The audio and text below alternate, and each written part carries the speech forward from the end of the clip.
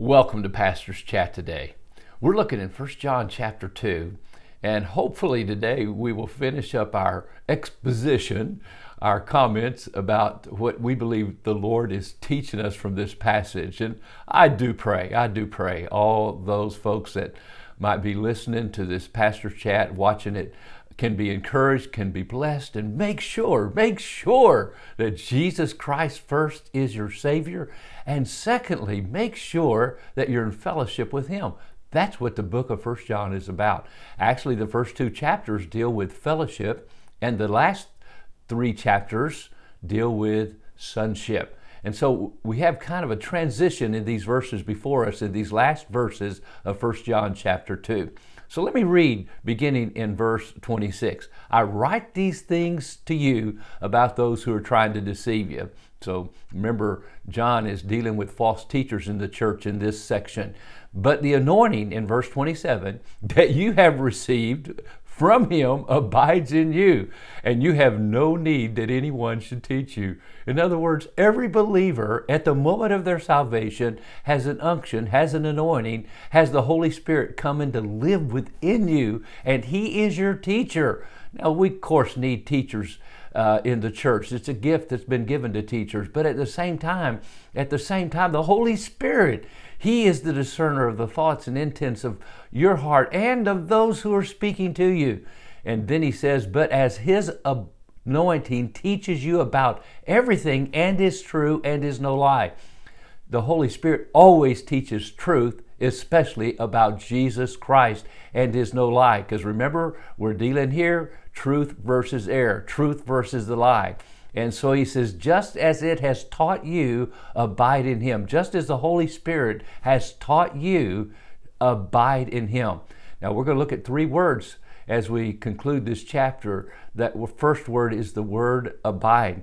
And then he says, now little children, abide in Him so that when He appears, we may have confidence and not shrink from Him in shame at His coming. I like old King James says, we shall not be ashamed at His coming.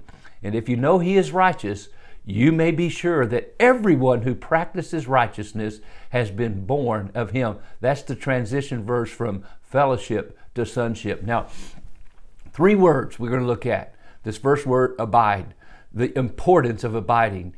If we abide in Him, we walk in the light. If we abide in Him, we walk in truth. If we abide in Him, we walk in obedience to the Word of God. We walk in Him, we have enlightenment because He shows us, He teaches us, He guides us, He leads us. If we abide in Him, that means to have fellowship. We're in fellowship with Him. Abiding is a key word in this book, especially in this passage here. The second word is that when He appears,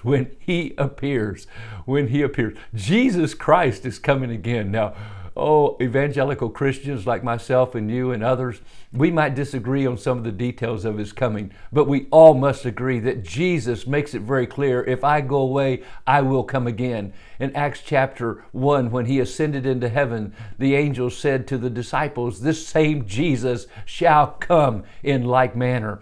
And we've been told over and over to watch for Him. He is coming again. And make sure that you're in the family of God, because not everyone will say at His coming, Lord, Lord, will be able to enter in, but only those that do the will of God. Now, I think it's interesting. The last word is ashamed, that we may not be ashamed at His coming.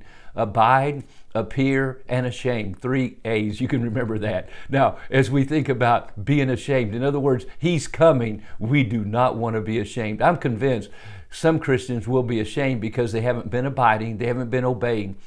Some motivation as we close today for abiding and walking with Christ. No matter which way a Christian looks, he finds the right reason to obey God. If you look back, you see Calvary, where Christ died for us. If we look ahead, we see the Holy Spirit. If we look within, we have the Holy Spirit who's living within us and teaching us the truth. If we look around, we see Christian brothers who love us. If we look around, we also see a world in sin desperately needing a goodly, godly witness. And if we look ahead, we see the return of Jesus Christ. Jesus is coming again. Are you ready? We do not want to be ashamed at His coming. It could be today.